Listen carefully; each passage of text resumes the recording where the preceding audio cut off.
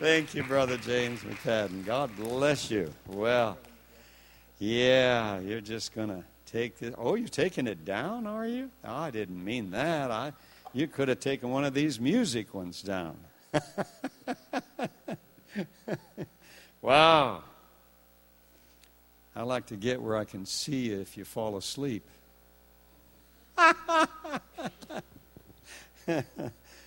Oh, yes, the Lord is good all the time. If we'll let Him be, amen? If we'll turn God loose to be God. The problem is we don't let Him be God often enough. You know what our problem is? We say, okay, Lord, I can handle this. And we do, and what do? We make a mess of it. That's right.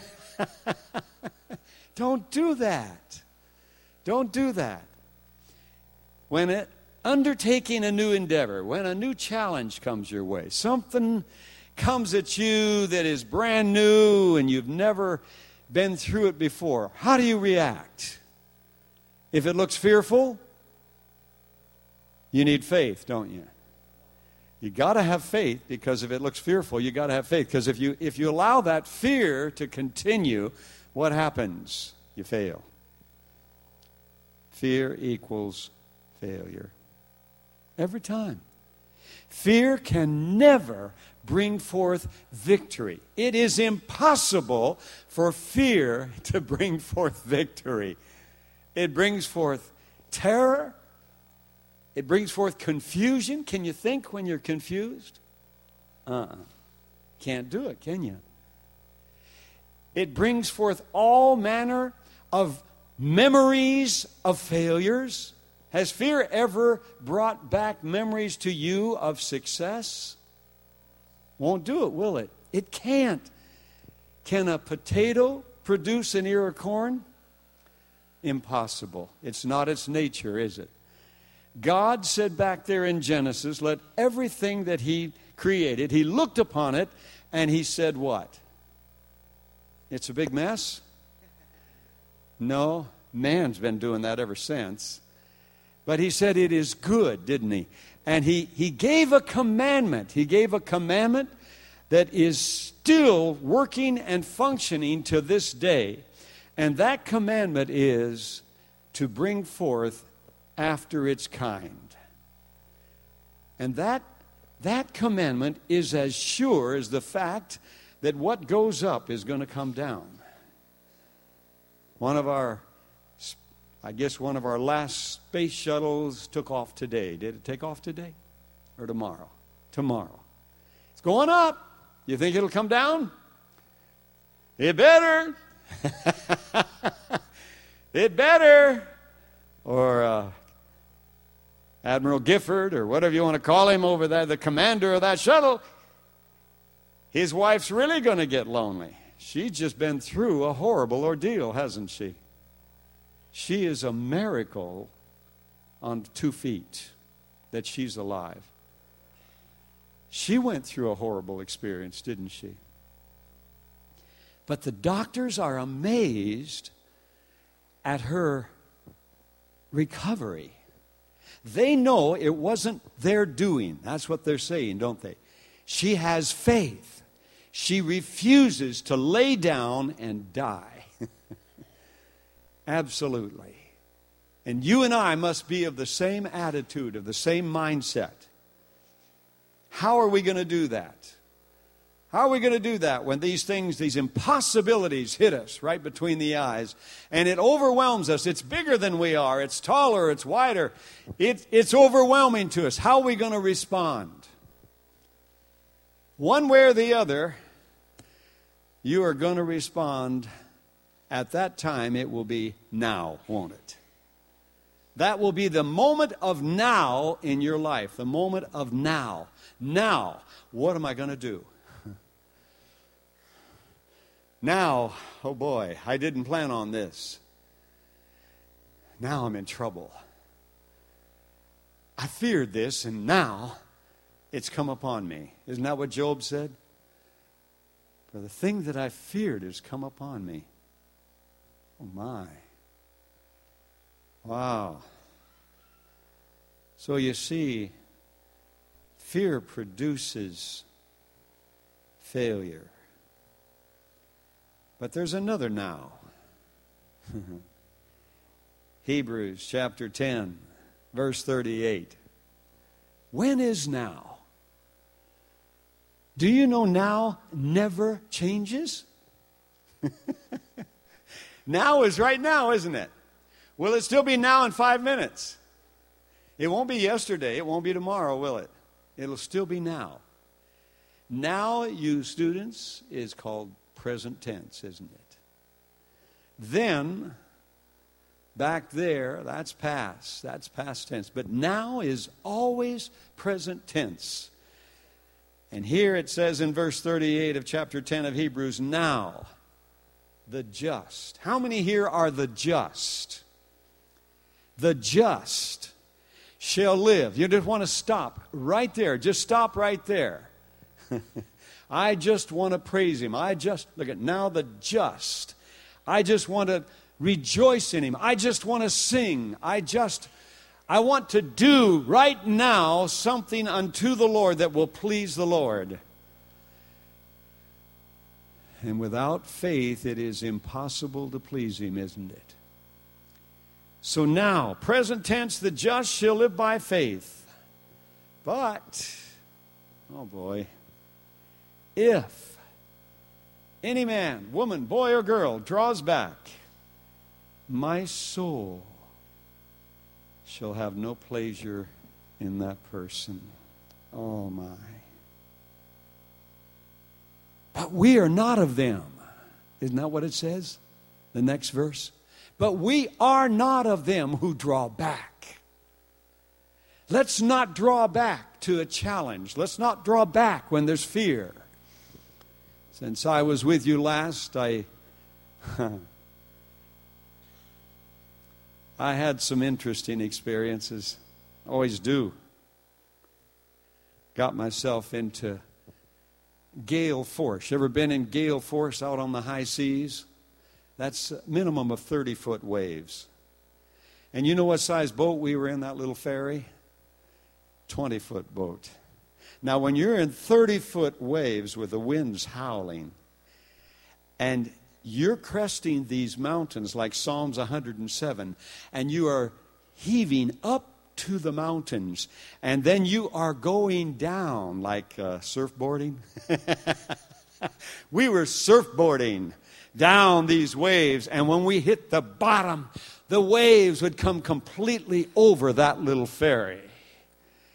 I mean, we were submerged temporarily, and we'd pop out and be going up another wave. We did that for 4.5 hours. Oh, I thank God we didn't do it for 14 days like Paul had to. And nights. I'm so glad the Scripture says 14 days and nights. He didn't get translated off of the boat for nights, you know. He wasn't on day shift only. It was 14 days and nights.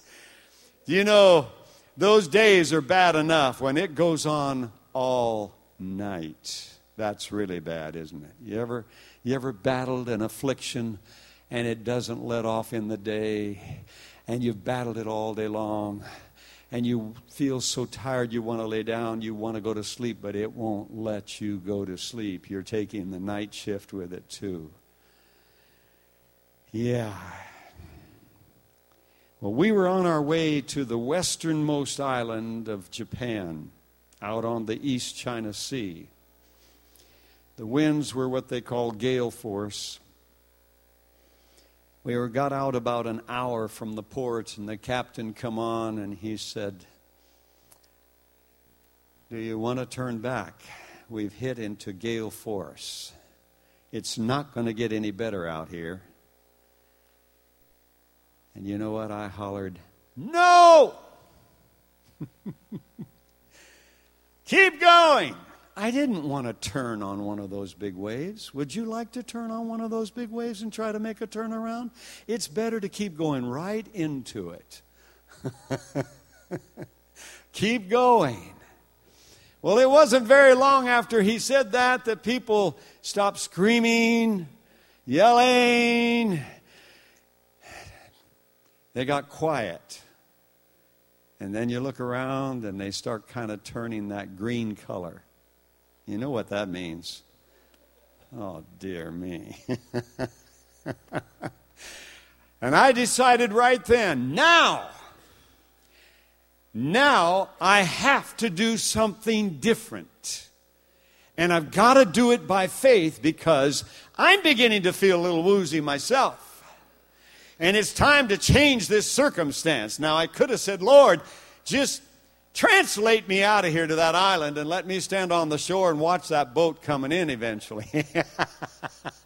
That would be the easy way out, wouldn't it? He didn't do that. But now, when I looked to the Lord and I said, Lord, I am not accepting this seasickness. Everybody around me was losing it. Oh, it was bad.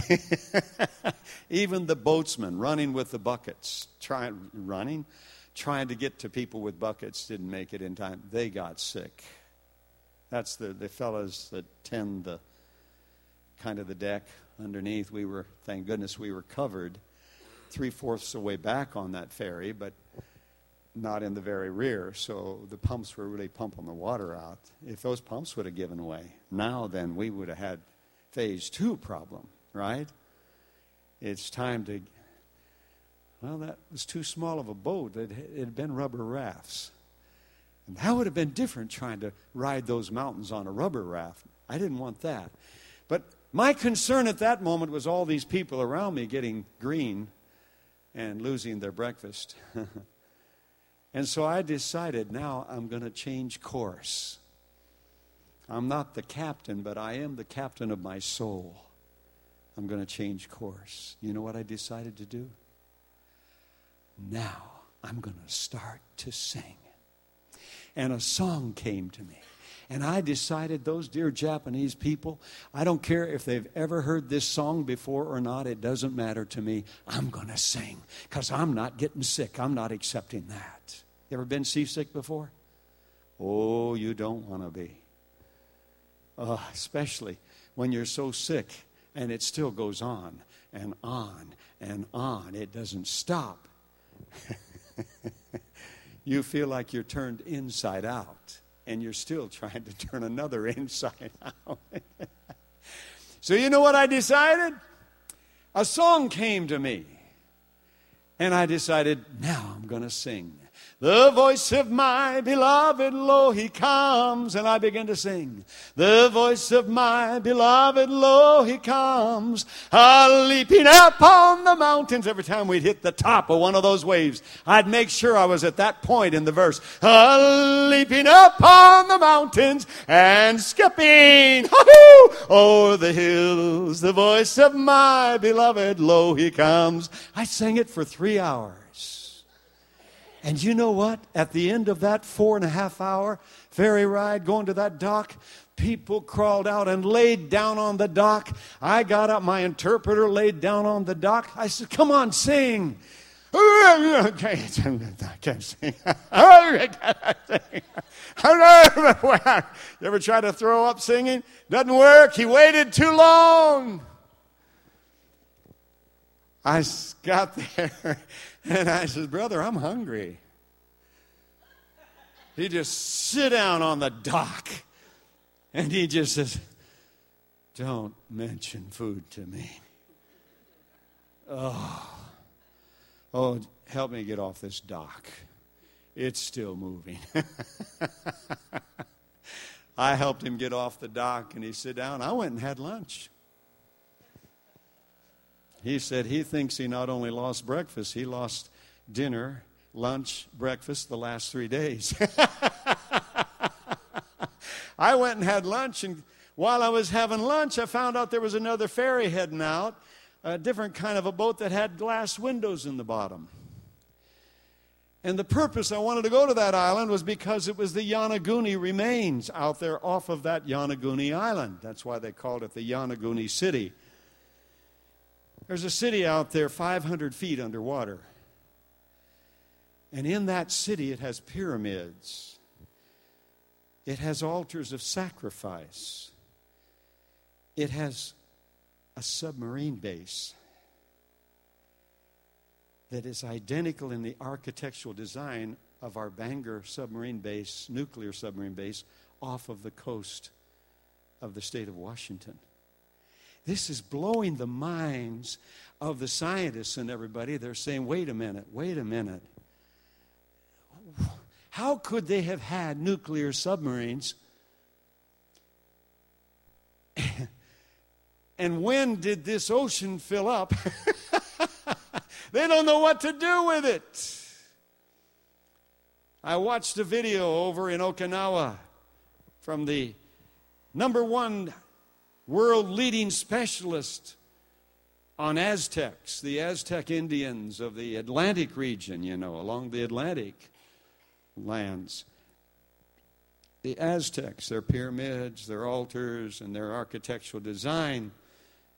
And he's telling how that these 8 cities they found around the islands of Okinawa, all of them have these pyramids and architectural design of the Aztecs clear in the Atlantic region, that their remains are above the water. And they're not sure what to do with this. It's kind of blowing away all their theories, They're not. Have you heard a lot of yelling and screaming about evolution lately and all this stuff? You know what? They're kind of like going down for the 3rd time. You know what it means to be going down for the 3rd time? It means you're about to drown. Psalms 85 clearly says that truth shall spring out of the earth, and the Lord shall lead us in the way of his steps. Mercy and truth shall look down from heaven. Hallelujah. Righteousness and peace have kissed each other. Oh, glory to God. All of that is part of the children of Israel crying out in those first verses, Lord, how long till you show us your mercy? How long till you pour down your glory? Well, young people, we are living in the generation when truth is springing out of the earth and out of the heavens so fast. I just briefly saw on the news here at the house where I was staying tonight, they have discovered 1,200 and some new planets now. All of a sudden, they just keep discovering new planets. And they're amazed. I'm not. My God is called the Creator, whether they want to call him the Creator or not. Whether they want to believe in a Creator or not, that's their problem. But a Creator does what? You are a Creator because it's your nature to what? Create. Do you think he stopped with the heavens and the earth that we know? No, he didn't. The astronomers have told us for many, many years that whole new solar systems are exploding into existence all the time in the heavens. He's still creating, folks. When I died in 1984 in an automobile accident, my lovely wife killed me. She was driving. It wasn't her fault. It really was my son's fault, who kicked in his sleep and got the headgear wires coming out of the dash caught up in his feet, and the emergency brake and the gear shift. And she was just, instead of just pulling the headphones off, she just over there trying to untangle them. And we were in the big mountains of Northern California. And next thing I know, we were off the road, boom, bang, bang, bang. And I was trying to sleep behind her because I'd been driving all night long. And I was in most wonderful sleep. Oh, all night long, driving up to that point, I was listening to the most wonderful music by the Gaithers. Oh, my. Fully alive in the Spirit. Remember that song? Remember the second song on that album? Then Came the Morning.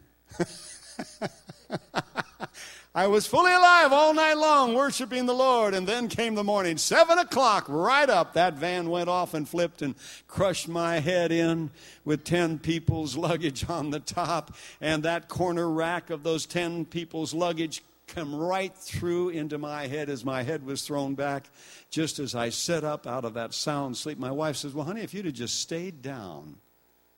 Well, tell me something. When you're leaning dangerously and your wife is screaming at the top of her voice, the blood of Jesus, the blood of Jesus, the blood of Jesus, and something's banging underneath, how many of you men would stay laying down? Oh, well, bless the Lord. This is a lovely morning. Honey, this is not the way to wake me up. I want to go back to sleep. No way. You're going to sit up to look at what's going on. I shouldn't have, I agree. But I did, and I got rammed right in the head with that bar as it came through the roof. And it sent me right through the heavens. Before that van stopped tumbling and turning, I was already in the valley of the shadow of death. But, I didn't stay there. And in Psalms 23, David didn't stay there either, did he? He believed God. Yes, he says. Yes, though I walk through the valley of the shadow of death, I will fear no evil. Talk about now faith is. Now, I didn't walk through the valley of the shadow of death. I was in a sitting position, and I went backwards into the valley of the shadow of death. I guess because I died in a sitting position, and we must have been going backwards. I don't know. My wife and I and 8 of our children in that van.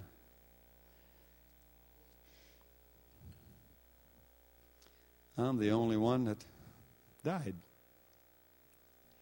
I praise the Lord for that death experience. In that half an hour, I got to go through the heavens. I got to see the planets. I got to hear them.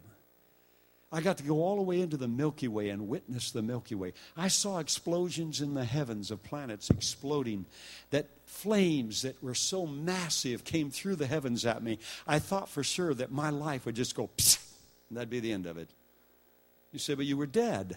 Let me tell you something. I'm not afraid of death. Not anymore. I was more of a person when I left my body than I was in my body. Oh, I thank God for that. Because in my body, with that metal bar in my head right here, it hurt. Driving my head, my 15-year-old daughter behind me said, Dad, your hands come up to the level of your shoulders, and was pushing on the roof. I couldn't see your head. Well, my head was back, but it drove my head somehow flat with that bar in it, and I left.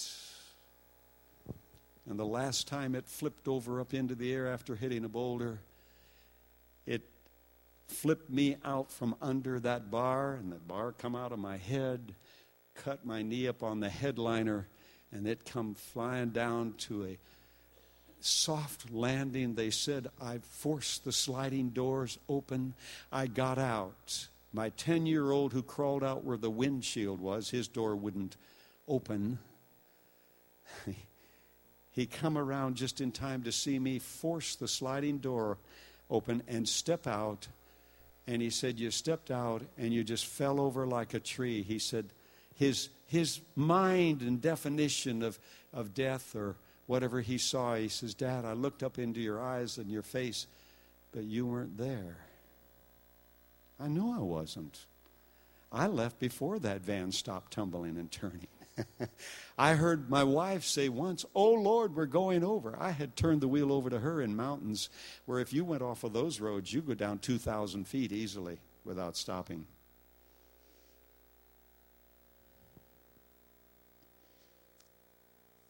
But they didn't go over. It came down and it stopped beside the road. It should have went boom, boom. All the witness said that came up in the air with such force that when it hit the ground, they expected it to tumble and keep going and disintegrate. And it didn't. It stopped sideways on the edge of the road. Didn't move. I got out, forced the door, and fell on the ground. They immediately started trying to do CPR when they saw there was no breathing, no blood, no heart beat. But they quickly quit trying to do CPR because when they blew in my mouth, the hole in my head, blood flew out in their face. How long would you do CPR? I wouldn't, sorry. One of the men put his hand over the hole, blew in my mouth, blood blew out my nose into his face. They decided at that point, if we could get him heart beating, breathing, he would hemorrhage to death before any helicopter or ambulance would even get here. There's no use. They stepped back. I lay there. No, I wasn't there.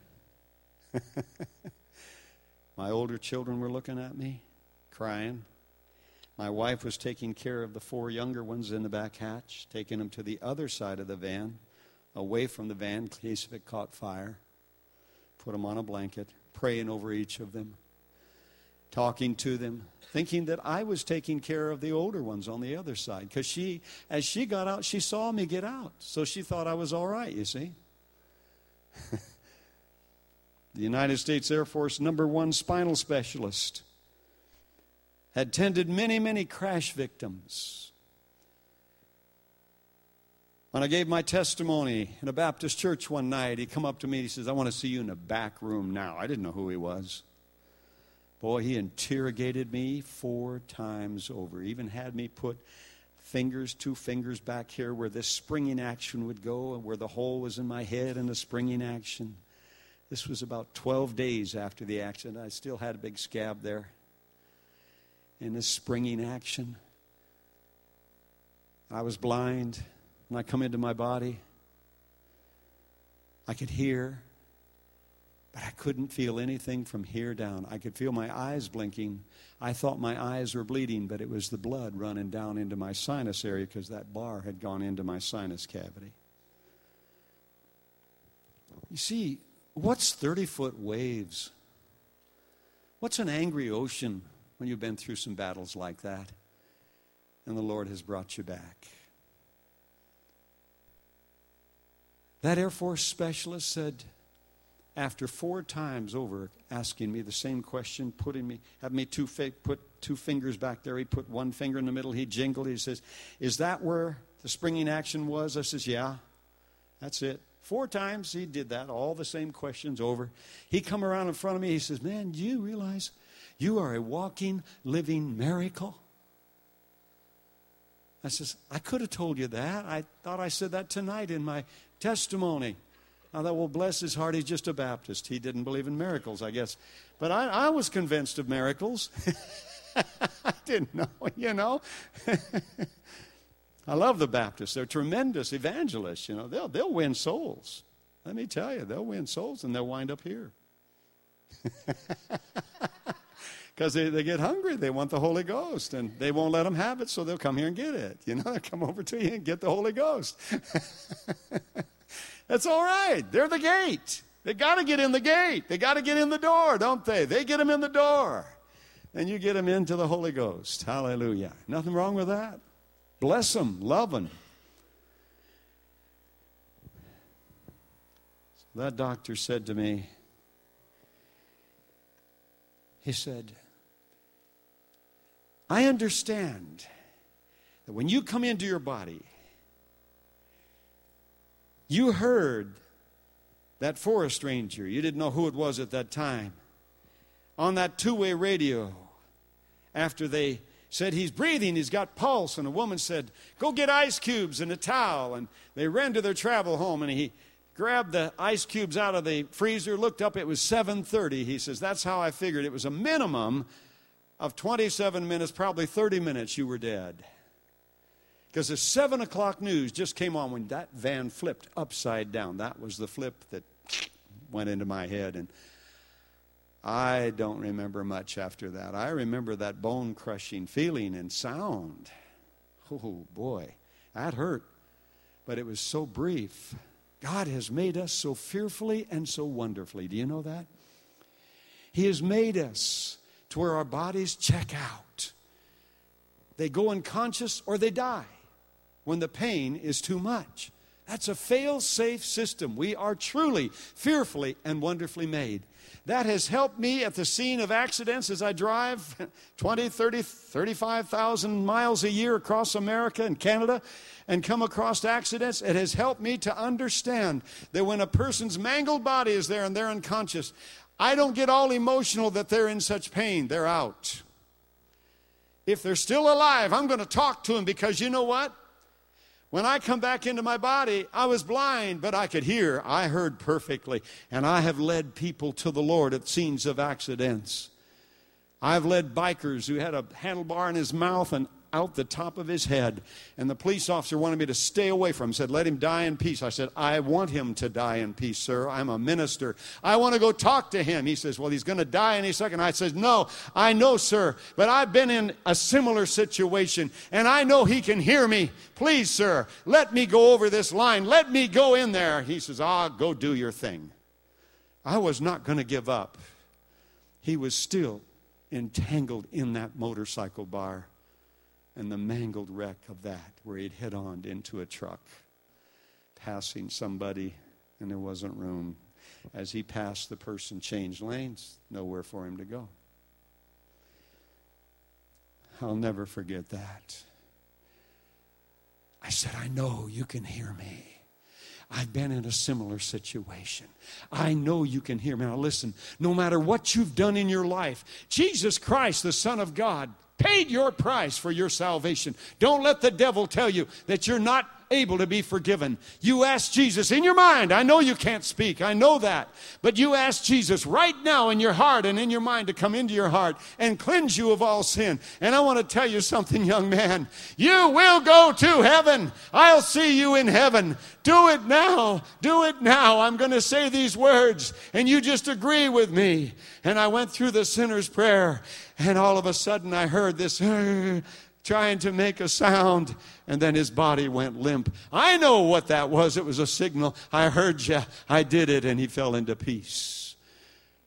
And the police officer, state patrol, come over. He says, well, I told you it wasn't lasting long. I says, I know.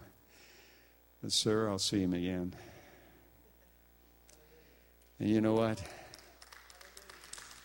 Hallelujah. You know how he'll recognize me? He couldn't see me. He couldn't see me. His face was toward the tank, the gas tank. Most of the bar was behind his head. It was a horrible sight.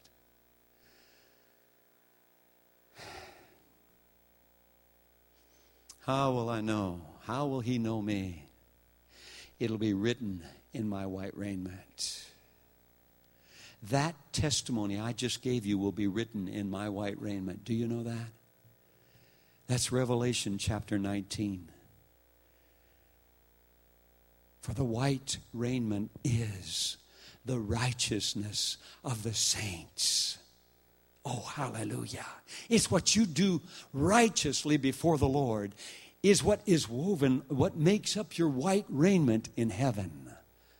Hallelujah. You know, it started with losing.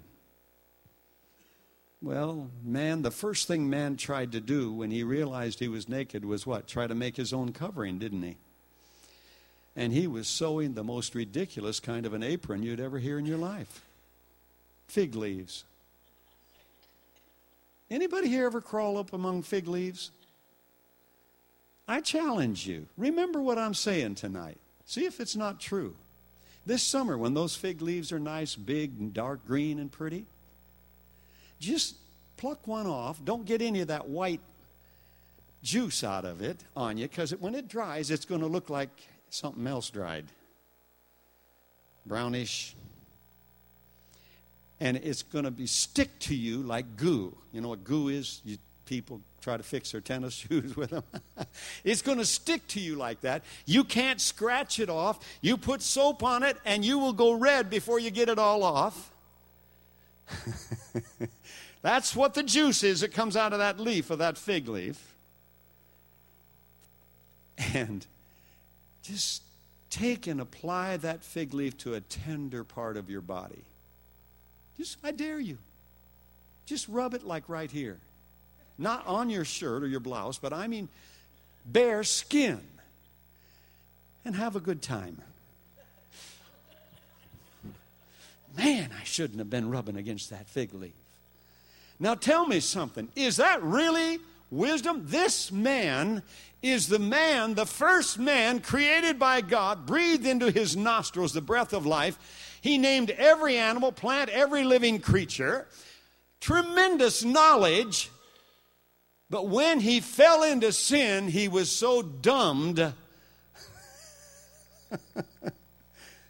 Listen, I've been working tropics for 15 years, and I want to tell you something. There had to have been some tropical leaves there that one leaf would cover this side, one leaf would cover that side, or you could wrap one leaf around and just tie it over here. Forget about sewing. And it wouldn't be itchy. It would be smooth and comfortable, and it'd be pretty. But he chose of all the leaves a fig leaf. No wonder he ran and hid when he heard the voice of the Lord walking in the garden.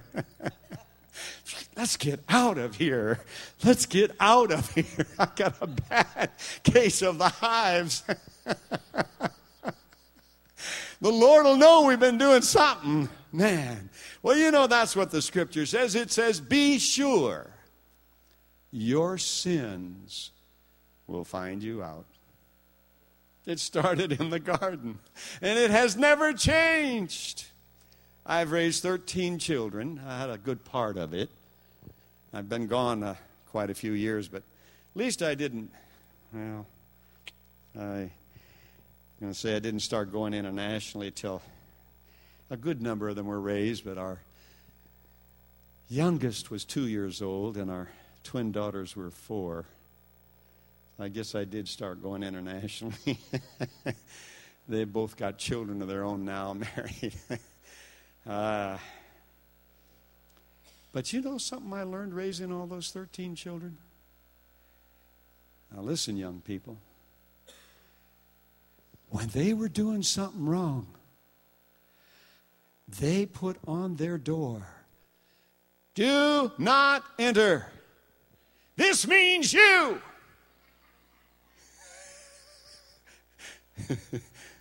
No trespassing. Private. What are they doing in there? They're hiding. It goes all the way back to Genesis, doesn't it? Adam, Eve, where are you? Oh, come on. Is that in the Bible? It is, isn't it? It says he called out to them, and they didn't answer. They were too busy. Oh, boy. Oh, we're in trouble. But you see, the saddest part of that is, I believe they were covered with the glory of God, and they lost the glorious covering.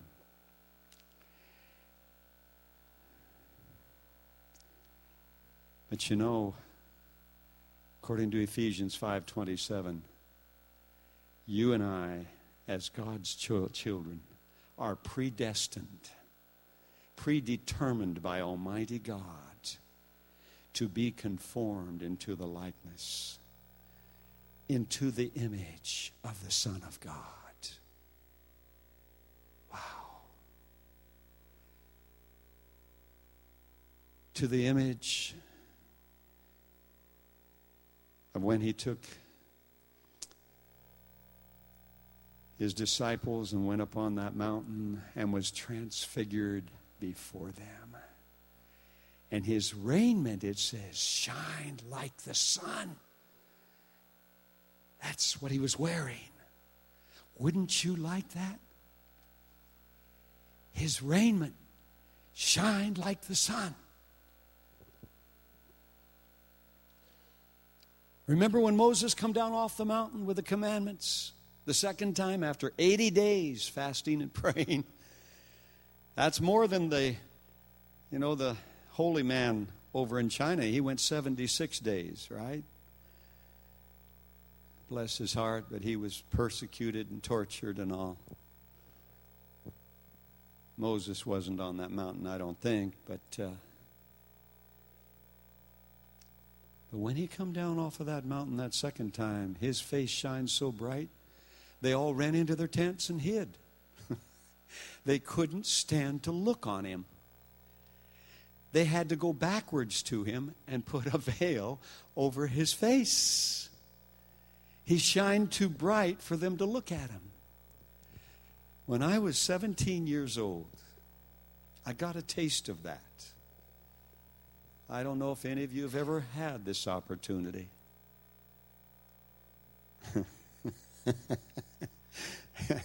Connie says I'm not normal.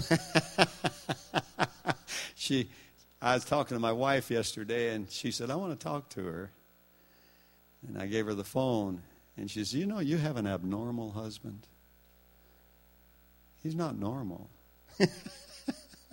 I was laughing. You know why she said that? Because of what I had told her. I told her about when I was 17, and I was coming home from the night class in college. And here was this big gospel tent. A. Allen, God's mighty man of faith and power. Well, I had been in his meetings from about 7 years old. And I hadn't seen him for probably 3-4 years in his tent there because I was too busy and everything. And so I thought, wow, there's his big tent on the fairgrounds. I'm pulling in there. I'm going to go. It was 10:15, 10:20 at night. It'll still be going on. He'll still be praying for people. So I head in and I head down the middle aisle because one person alone, you can always find one seat that's available. So I was hurrying down the middle aisle to find that one seat. And he's up on that stage and he's preaching back and forth. And he comes back over and he says, get my chair over here. And they brought a chair over by the edge of the platform.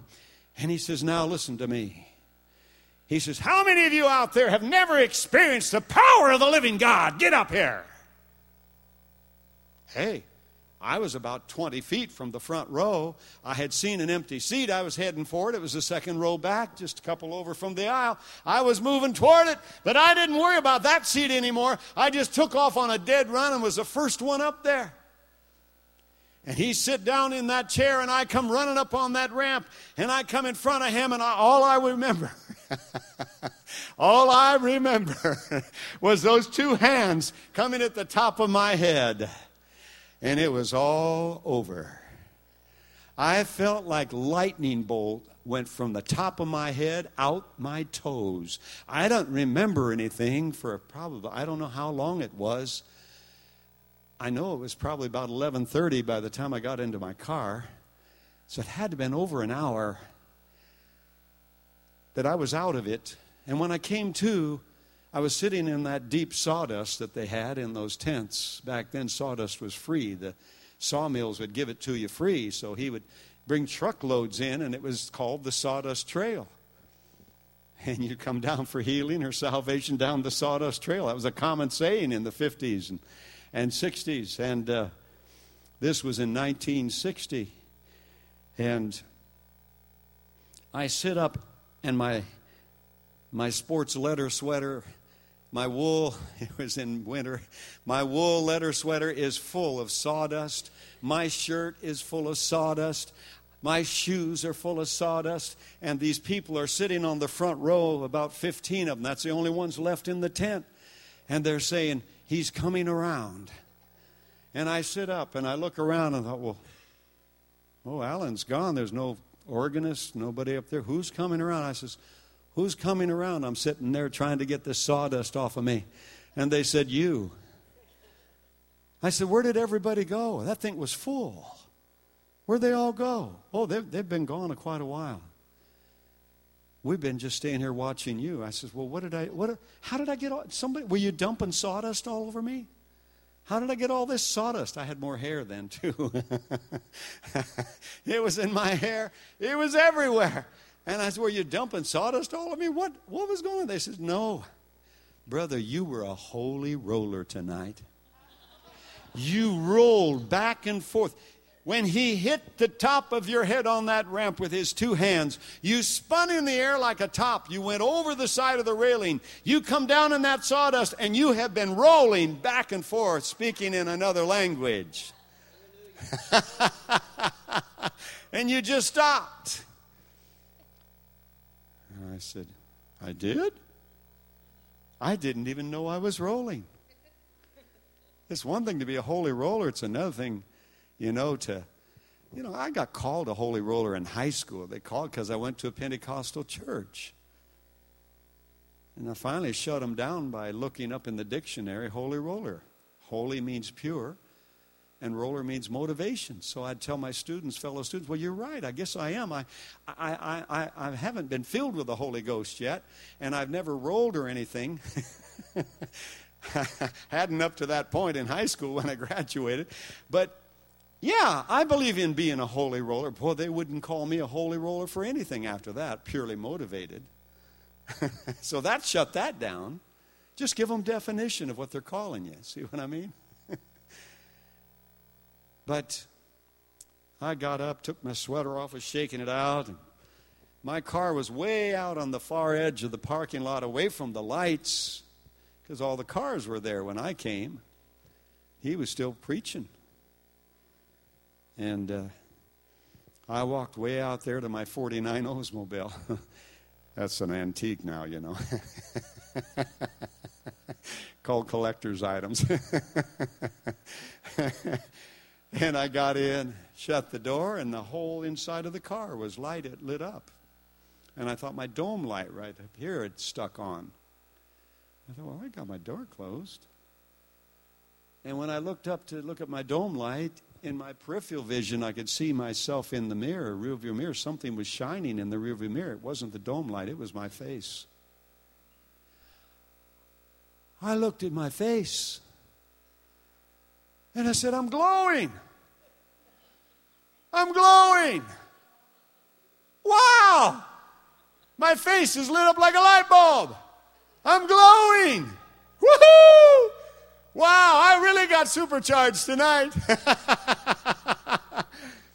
I was shouting. I started that thing up and was heading down the road. The first traffic light I come to, these people look at me. He's glowing. He's glowing. His face, he's glowing. And everybody in the car, he's glowing. You can read their lips. Yeah. I'm glowing. Hallelujah. Hallelujah. He's a real holy glower now. So, yeah, I'm not normal. How many of you have had an experience like that? How many would like to? Oh, let me tell you, people, it was glorious. I had a hard time going to sleep that night. I wanted to wake up the whole family and say, look at me, I'm glowing. My dad had to be up at 4 o'clock to go to work, and I wouldn't do it. But I wasn't glowing when I woke up in the morning. It kind of, I don't know what you call it, evaporated, something. But I want to tell you something, people. It's coming again. It's coming again. In Tsu, T-S-U, Tsu, the Japanese pronounce it, Tsu, Japan. We had a big coliseum, a dual coliseum there, 2 circular coliseums, and a massive parking lot, maybe almost a square mile of a parking lot. And the steps going up to these big coliseums were like this, going up to these big circular auditoriums. And I was preaching that night in the one, and all these Japanese people were there, thousands of Japanese people, just talking to the Lord, talking to them about the Lord and things like this. Then I began to give the invitation to give their hearts to the Lord. And they began putting their hands up. And as they were putting their hands up, something caught my attention.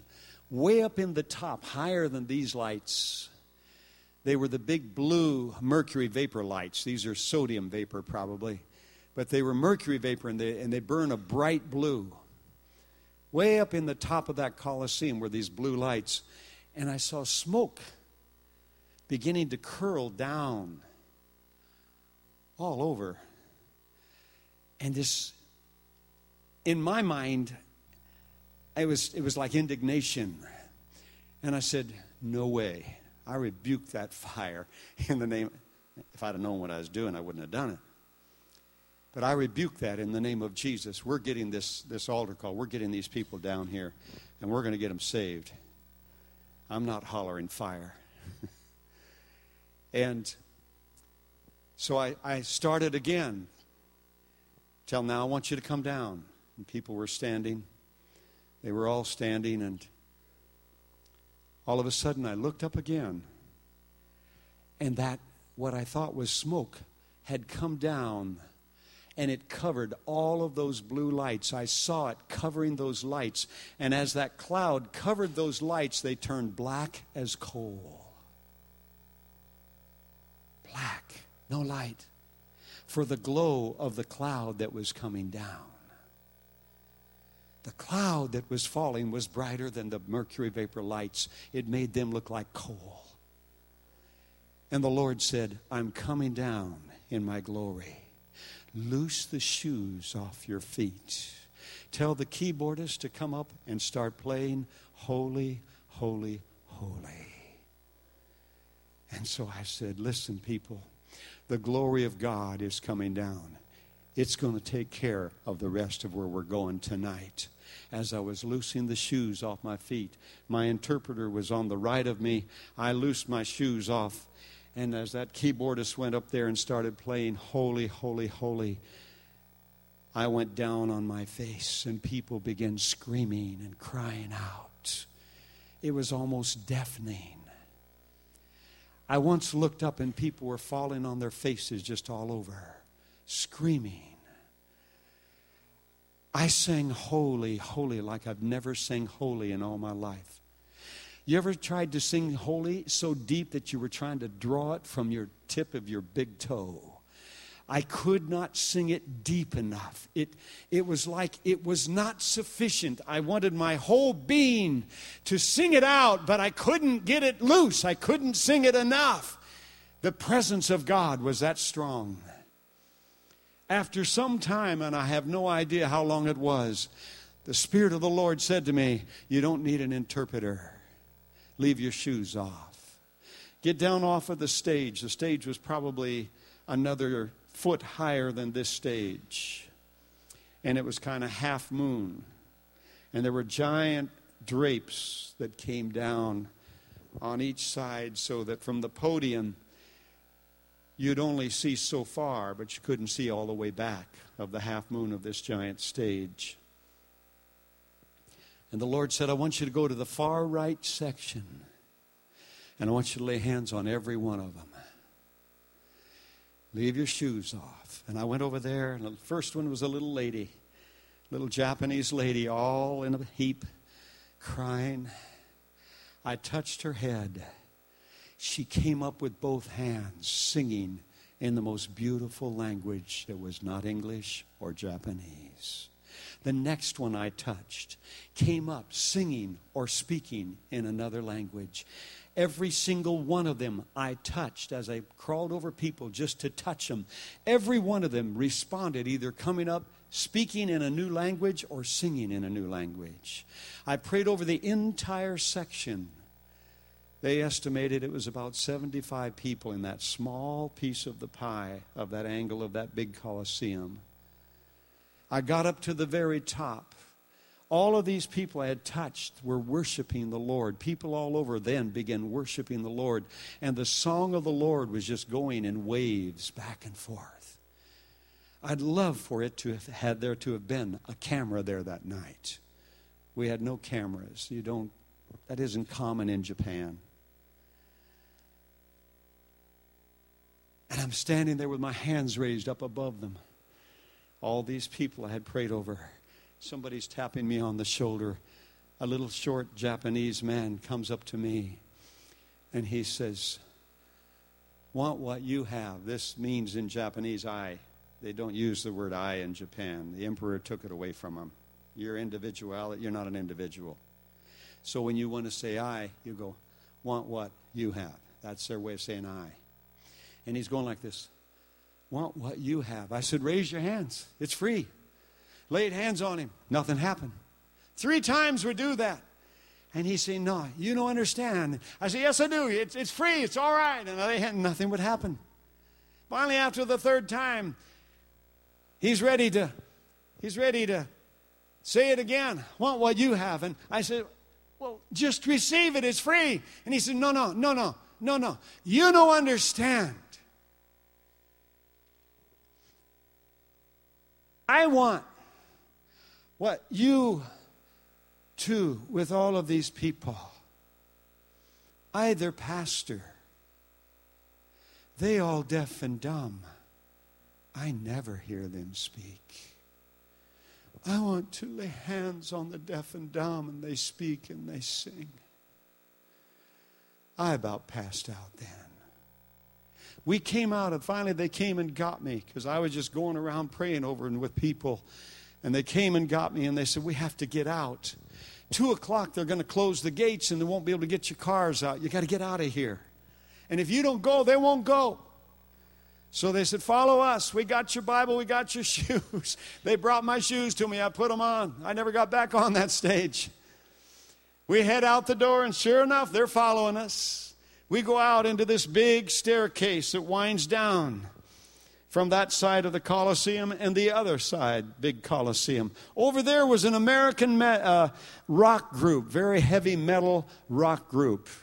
Thousands of young people were over there. And wouldn't you know, we just happened to be coming out the same time they came out.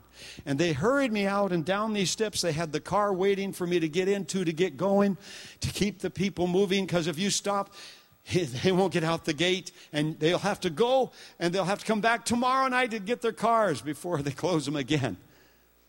So you've got to keep moving.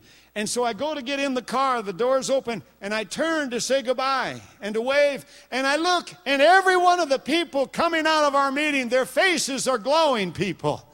Their faces were glowing like light bulbs. And everyone coming out of the heavy metal rock group, their faces were dark. But they were looking at the people coming out of the auditorium, and they were looking and pointing. They could see the glory of God on the people's faces.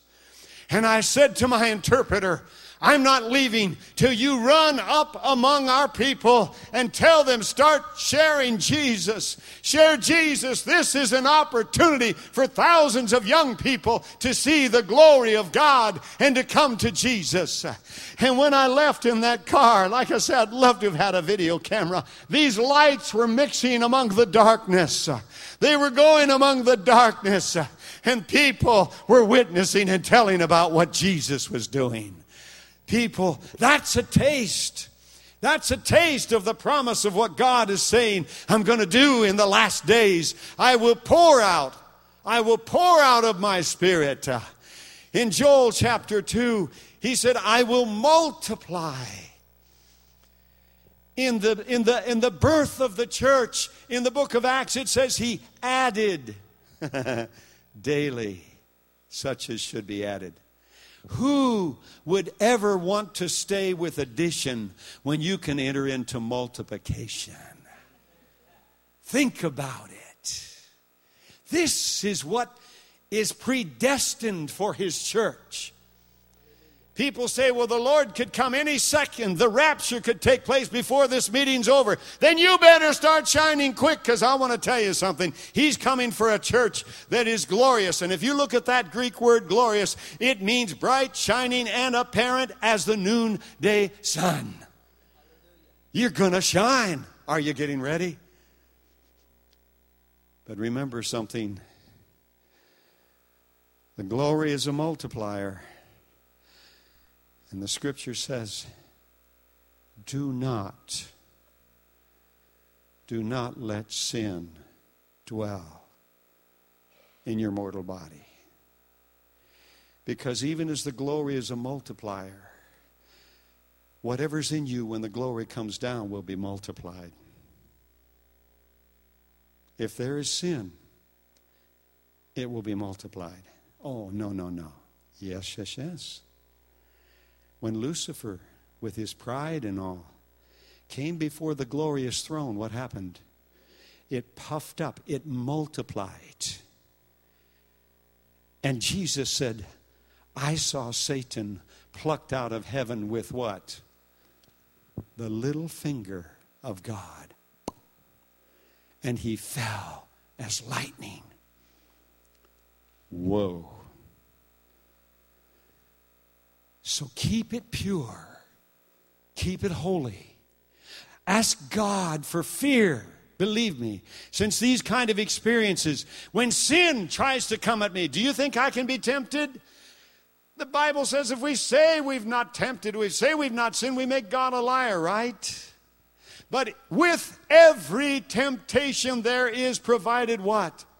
A way of escape, an exit door. Take it. Take it. Run through it if you have to. Go out it. Run. It's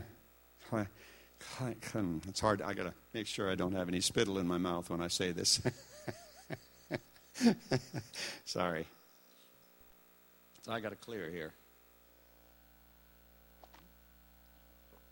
In Wales, when I was walking Wales,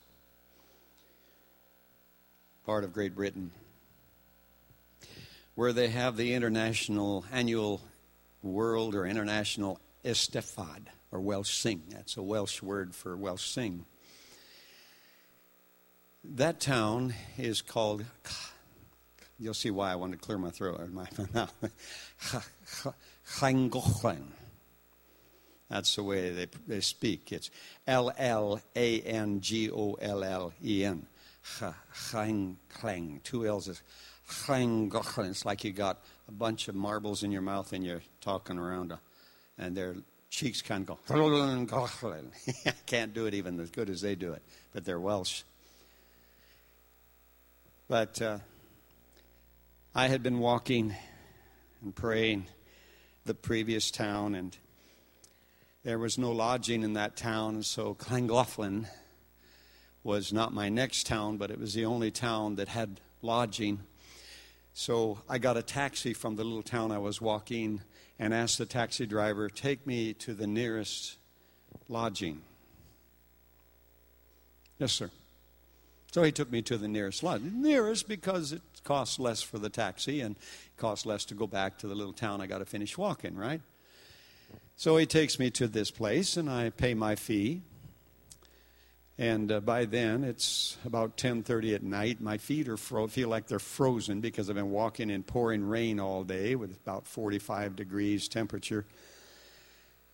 I'm soaked and cold, and so I pour in my tub a hot bath because I can't go to sleep with cold feet, and take a hot bath to get warmed up. And I'm warmed up, and I put on my pajamas, and I crawl into that bed, and I'm off into the wonderful sleep. About 2 a.m, I'm awakened by all this filthy jesting and laughing. And I sit up, and it's on rooms all around me. And I said, Lord, I remitted their sins. I asked the Lord to pour His love and His goodness on them that leads them to repentance. I did everything that I knew to do. And finally I just said, Lord, will you just quiet them down? I want to get some sleep. And about that time, this lady just comes barging in my door. The doors didn't lock. With nothing on. Jumping into my bed. I went out the other side. I said, stay in there. Stay covered up. I'm out of here. I ran in the bathroom and shut the door. And I says, now, Get out of my room. Now. And she said, well, you paid for me to be here. I said, I did not. I wouldn't do that. It comes with the room. I said, I don't care. I don't want you and I don't want the room. Well, didn't the taxi driver tell you? Nobody told me anything like that. Get out of my room. And so, lovely experience. You see why he sends them out 2 by 2? You say, well, you were out of order. You should have went 2 by 2. You're absolutely right. I've been told that 1,000 times. But have you ever sang the song? I have decided to follow Jesus, right? What's one of those verses? Though none go with me. Who's none? You ever met him or her? Still I will follow, right? Though none go with me, still I will follow. The Lord reminded me of that many times when I'd try to get people to go with me in those early years of prayer walking. Prayer walking? What is that? Never heard of such a thing. Are you a missionary? No. Are you an evangelist? Well, I don't know. I walk and I witness to people, but I walk streets and pray them. Every streets of cities and villages, I walk them, I pray them. Oh, no, I don't want to do that. That doesn't sound very exciting. I won't be there. Though none go with me. Listen, let me tell you something. You know the Macedonian cry? For we have heard the Macedonian cry, right? Do you know I would hear that nation, that city crying out. And I would turn into nothing but a ball baby. My children and my wife always knew when it was soon time for me to go again. I'd be up in my room, on my face, weeping. And I would wait for the Lord to tell my wife the same nation and the same city. Then within 6 days, after the Lord confirmed it with my wife, why did I wait for him to tell her? Because I want to tell you something. We're in this together. We're either one or we're none. I'm not leaving my wife behind in the ministry. She's not leaving her husband behind. We're in this together. Why? Because if our relationship is not strong together, our prayers are hindered. Isn't that what the scripture says? That your prayers be not hindered. Do you think I'd want to go into the places I've been in the earth and have my prayers hindered? No way, no how. Some of you have heard my testimonies of places I've been. Places where angels fear to tread and where I feared to tread. And I said, I need a whole lot more peace. And if you give it to me, I'll go. But until I get more peace, I'm not going. And the peace of God would flood my heart and my mind and my spirit, and I would go. And he was with me. She went out the door. I went in, got dressed by the door. With my back to the door, if she opened it, she wasn't going to see me getting dressed. I'm a very modest person. And I thought, well, I'll go in. I'd leave my clothes on, get in bed. And if she comes again, I'm out of here. So it went on noisy. And I said, Lord, by this time it's about 2:30, 3 in the morning. I said, Lord, quiet them down. I'd like a little sleep. And the Lord said, I'm not going to. You get out. Oh, okay. Lord, you ever tried to tell God what time it is? Huh? He wakes you up in the middle of the night. Lord, it's 3 o'clock. Why do you want me to pray now? I'll pray at 8 o'clock, but now? Yeah, I told him. He said, go, get out. There was no phone in my room or anything. No lock on the door. Put my shoes on, socks and shoes on, and got my backpack ready. It seemed to be, I looked down the aisle, the hall. Nobody was in it. I ran out of that room, ran down those stairs, ran to go out the door. And the deadbolt was locked, only unlockable with a key.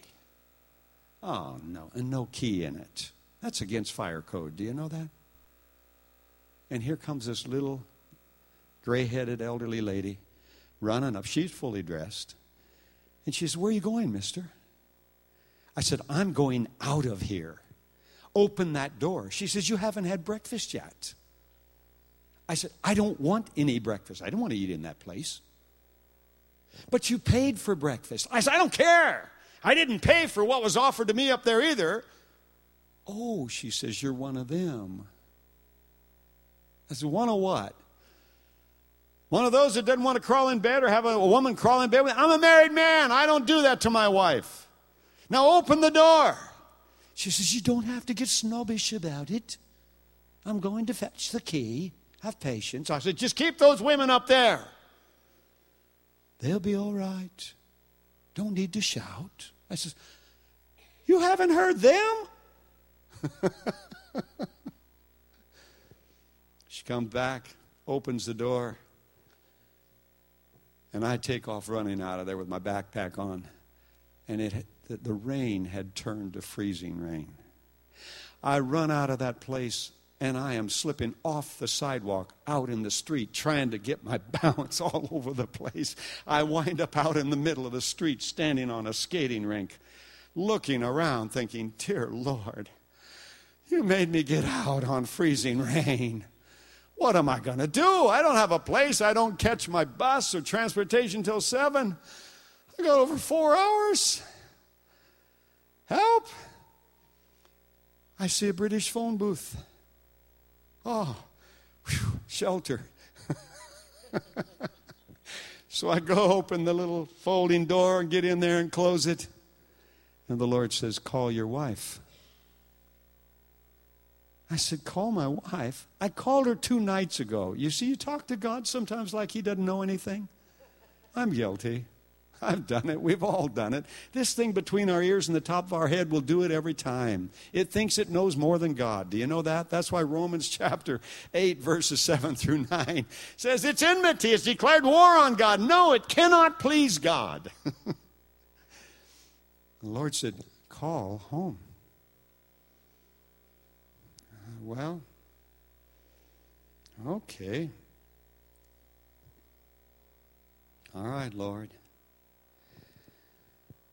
Get in my backpack, get my coins, start dumping them in. I've got coins enough to just talk for maybe 2 minutes. Second ring or so, answers, "Henry." "Yes, honey, what is it?" She says, "Oh, Henry, I've been calling all over Great Britain, where you normally stay and all, trying to find you." I says, "What is the problem? What's happened?"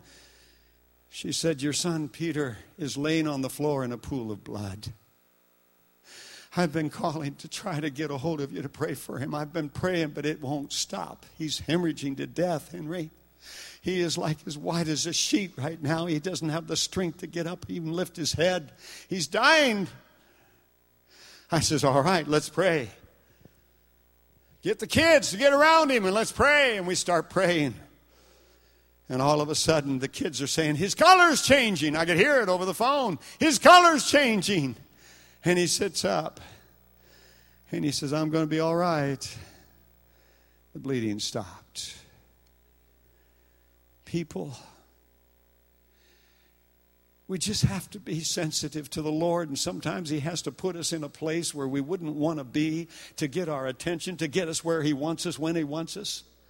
If I'd have been in a clean motel, I wouldn't, I don't know if he'd have woke me up and said, "Go call." I don't know if I'd have listened. Do you see what I mean?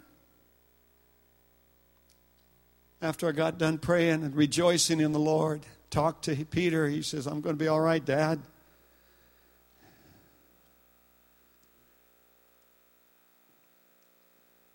Policeman comes walking by after I hung up. A Bobby, they call him. He kind of goes like this and looks at me standing there. I grab the phone like I'm talking on it. He goes on. kind of slipping and sliding, but he goes on. You know how you do the shuffle when you're on ice?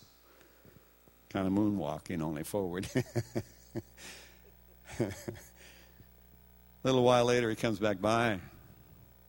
I didn't see him coming that time because I was hovering in there, looking the other way. Next thing I know, tap, tap with his nightstick. Oh, no. I'm going to be taken to jail for vagrancy, probably. I got my backpack sitting there down at my feet. He says, open up. I says, just a minute, I have to move my pack. Couldn't get the door open with it in there. Move over tight. Move it open. He says, what are you, a vagrant? You have no money for lodging? You know what we do with vagrants? Just my fear, just what I feared was coming on me. I said, no, sir. The truth is, there was no lodging over in Ros-on-Wye, and so I had to come here for lodging. A taxi driver brought me. He brought me to that place. And I don't live like that.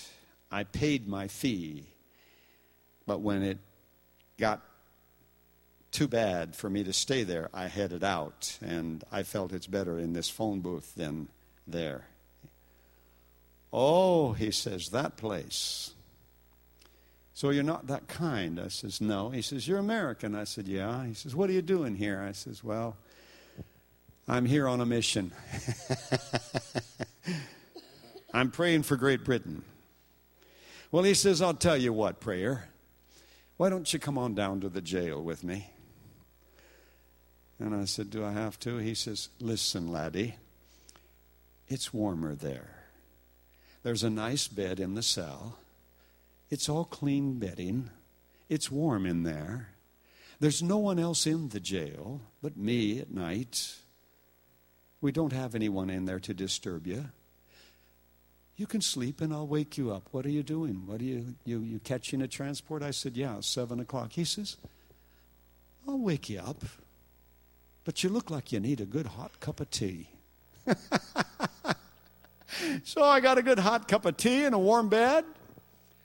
About 6:30, as he says, 6:30, he wakes me up and he says, well, he says, you had a good sleep. You certainly seem to be sleeping good. I said, there was peace here. There wasn't in that place. He says, yeah, they get pretty wild, don't they? I says, oh, they get wild. That's an understatement.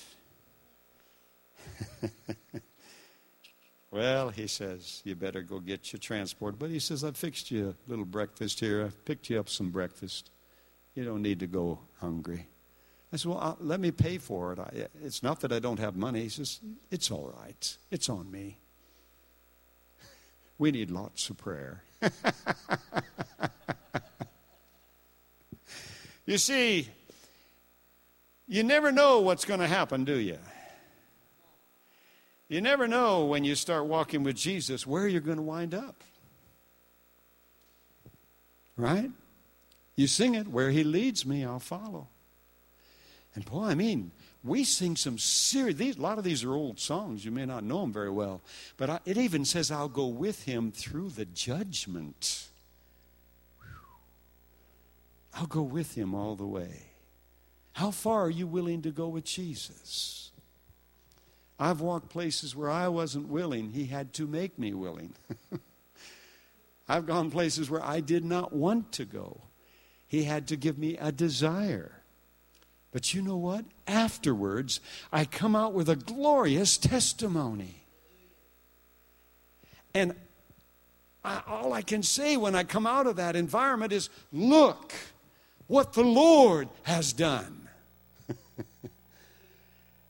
That's worth it. Do you know that?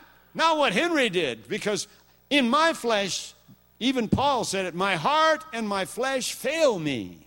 But God is the strength of my life. David said, what time I am afraid, I will trust in the Lord. I love David's writings because he says this ever so often, you know. He gets into these expressions and things. He gets himself in some horrible messes, and God brings him out, doesn't he? Hallelujah. I mean, he's taking bread and cheese to his brethren. He just wants to see what this warfare is about. All he knows is tending his father's sheep, right? Just a ruddy little kid is what the King James calls him. A ruddy little kid. So he's just going for some bread and cheese for his brothers. A very kind deed. And he gets there with the bread and cheese, and his brothers begin to rail on him. You snotty-nosed little nose brat. I know you talked Dad and Mom into doing this. What are you doing here? We're about to fight a war, and you come sticking your nose in. Now we got to protect little brother. Don't you think that was what was going on? I think it was. It's very naughty language that they're saying. And about that time, Goliath sticks his head up, doesn't he? Ooh, that was a mistake. He should have stayed down in that canyon or whatever it was, that gorge that was between the two armies. He should have kept his mouth shut. He didn't know the God of David, did he?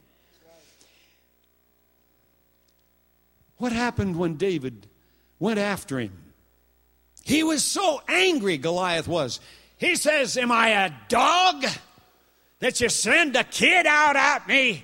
Isn't there somebody there that's bigger? You ought to be ashamed sending a little kid out here. Talk about humiliating. Oh, it's too late, isn't it? By then, David had picked up 5 smooth stones, and he took what he had proven with his God, hadn't he? For he said to Saul, I killed a lion who come out of my father's sheep. I killed a bear, and I took the lamb out of his mouth. Oh, boy. And that uncircumcised Philistine today will be no different. Oh, boy. David practiced that Hebrews 11. Now, faith is its substance. It's the evidence that you can't see it. All of Israel were hiding in their tents, weren't they? David's brothers didn't offer to go fight Goliath. Saul didn't offer to. The king, who was head and shoulders above them all, the scripture says, he was the giant of Israel. No, took a ruddy little kid that simply believed, now faith is. And he had the faith and the assurance to go forward. And that's the simplicity. I have no other testimony of the things that I have witnessed in my life than that. There's no other testimony. I don't have any other solution. I don't have any other answer. I don't have any other remedy that I could say, this is the perfect pattern. This is the perfect remedy. Do it this way. No, all I can say is just simply, now faith is. In the face of whatever you are facing that boasts itself against you, your brother, your sister, the church, the nation, now faith is. And if it is, let me tell you something, you can release the hand of God and it will work. And when God lets loose, there is a guaranteed victory, and then we have a celebration. And we say, look what the Lord has done. Hallelujah. And that's the simplicity of it, people. But I want to tell you something. It'll cost you everything. Oh, you thought it was free? Paul said it this way, didn't he?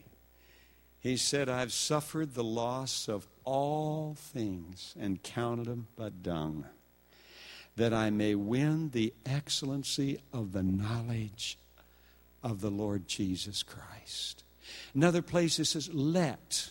That means give permission, doesn't it? Let this mind be in you, which was in Christ Jesus. Ooh. The only way that can happen is by the power of the Holy Spirit, when you hold on to faith and don't let go. Hold on to faith and don't let go. God is so good. He's so merciful.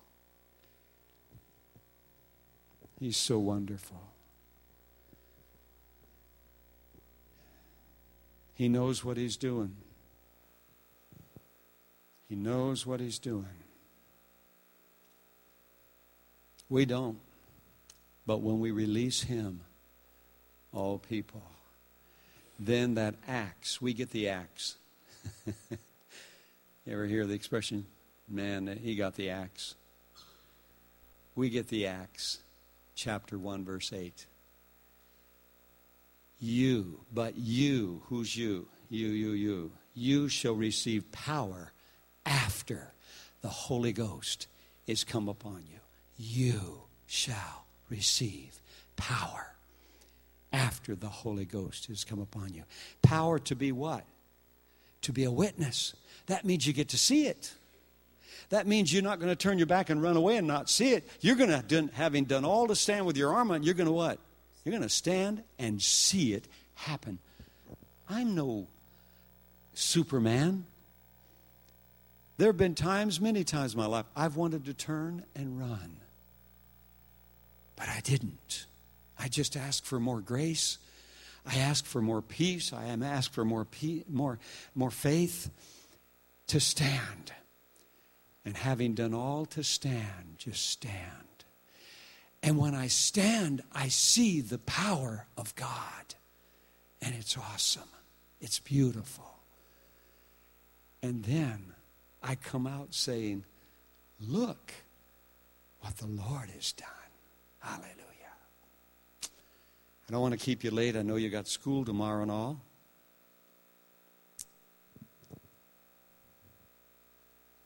Keep these scriptures in mind. 10:23 of Hebrews. Let us hold fast the profession of our faith without wavering, for he is faithful that has promised. He is. Let us consider one another, because when genuine faith is operating, that fruit will exist. You will be considerate one of the other. Let us consider one another to provoke unto love and to good works. Let us do that. And now, the just shall live by his faith, by her faith, by their faith. And now faith is the substance of things hoped for, the evidence of things not seen. For by it the elders obtained a good report. Hallelujah. Oh, precious name, Lord. That Hebrews 11 is a powerful chapter. We all are familiar with it, but are we familiar with it in our personal life? Do we let it work in us when the obstacle comes in the way, when the challenge appears? We must. We must. Because God is faithful. He's not always in a hurry. You need to understand that as young Christians. Our God is never in a hurry. Do you know that? But you know what's beautiful about him? He's always on time. Isn't that wonderful? We get in a hurry and we wind up late. You know the saying, the hurrier I go, the behinder I get. But our God is never in a hurry, but he is always on time. Hallelujah. Father in heaven, thank you for these precious vessels. Thank you, Lord, for your faithfulness. Thank you for your love. Thank you that laying there that day in that accident, blind, couldn't feel anything from my temple down, could hear, couldn't see.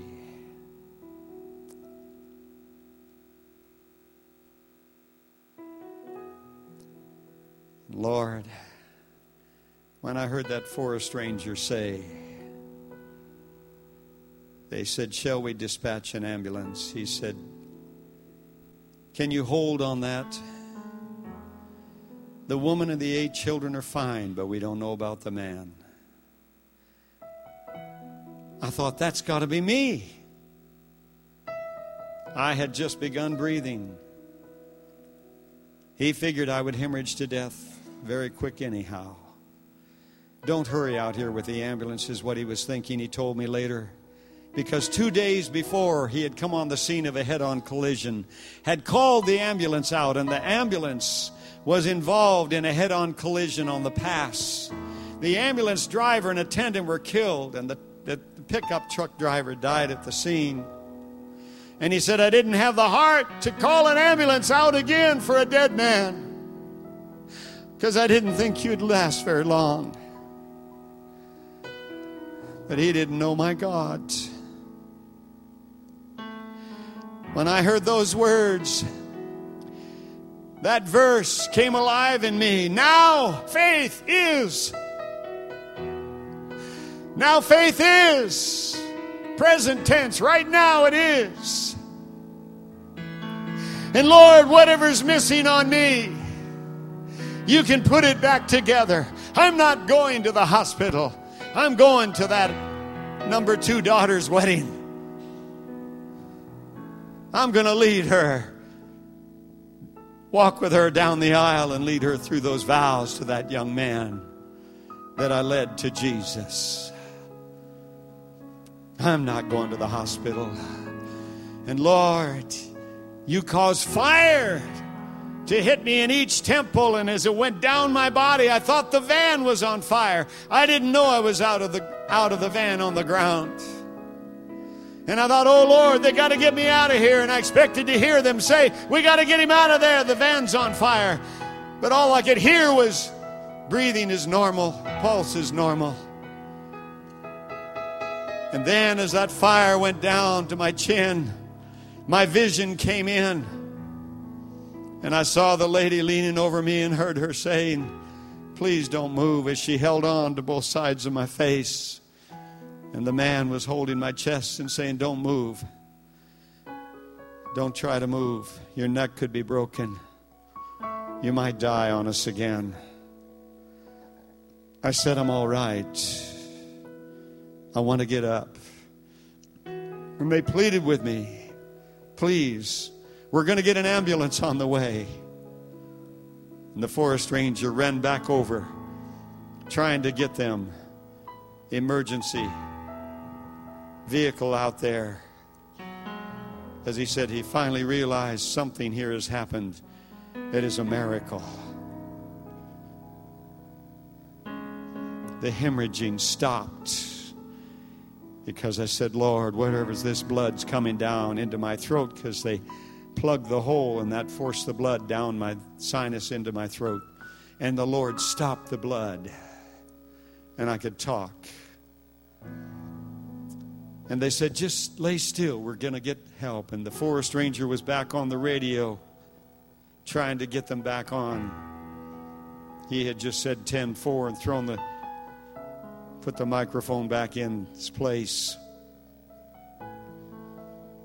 That fire went all the way out my toes. I felt great. I felt wonderful. I was all right. I didn't want an ambulance. I didn't want to go to a hospital. My God had begun a work in me, and He was going to finish it. My faith was fully operational. I'm going to that wedding. I go to the hospital, and they won't let go of me. I kept saying, I'm all right. Please, I want to get up. Let go of me. Let go of my face. Mister, please, don't push on me. I want to get up. All of a sudden, that dear lady let go of my face with her 2 hands, threw them up in the air, looked in the direction of that forest ranger who was trying to get them, had just begun to get them on the 2-way radio. And she hollered at him and said, what are we going to do? He says he's all right. He wants to get up. I saw her looking over that way, and she had let go of my face, and I turned and looked at him, and I lifted my hand, and I pointed at him, and I said, sir, I don't need an ambulance. Cancel on that. I will not go to the hospital. I'm all right. Tell them to let me up. I can still see that man looking at the microphone as over the radio it's saying, go ahead, what is your location? We can't dispatch until you give us your location. And he's looking at me, and he's looking over there at that microphone. And all of a sudden he says, cancel on that 10-4 out. And he throws the microphone in on the seat. And he says, let him up. I could believe anything at this point. Oh, people, God's word says he created us for signs, wonders, and miracles. Let him set the circumstances for the signs, wonders, and miracles. And then turn him loose to come on the scene and see what he'll do. And you'll come out victorious. You'll come out triumphant. Now, if you haven't even found Jesus as your Savior yet, you're not even to first base in this. I want to give you an opportunity. Please, please, I beg of you, don't leave here tonight without asking Jesus into your heart. I don't know how you could live one day without him in this wicked world. If you don't know Jesus, I want you to come down here. I want you to give your life over to him. I want you to give your heart to him. Turn it over to him. There's no need carrying the burden. There's no more being condemned. There's no more impossibilities to you, because God is every possibility. He's every probability for you. He'll take care of it. You can cast all your cares on him. He'll catch them. He's an excellent catcher. You just cast them on him. You don't even have to walk up to him and hand it to him. Just cast your cares, he says, on me, and I'll take them, and you'll learn how much I care for you. I beg of you, if you don't know Jesus tonight, don't leave here without him. Is there any? Hallelujah. Praise the Lord. And am I to believe that you're all ready to meet Jesus?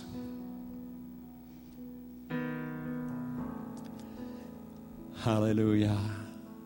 Precious Father in heaven, I ask, Lord, that your anointing will just rest over these on the instruments and those who are up here singing tonight, and the ministry, Lord, that you have brought forth here.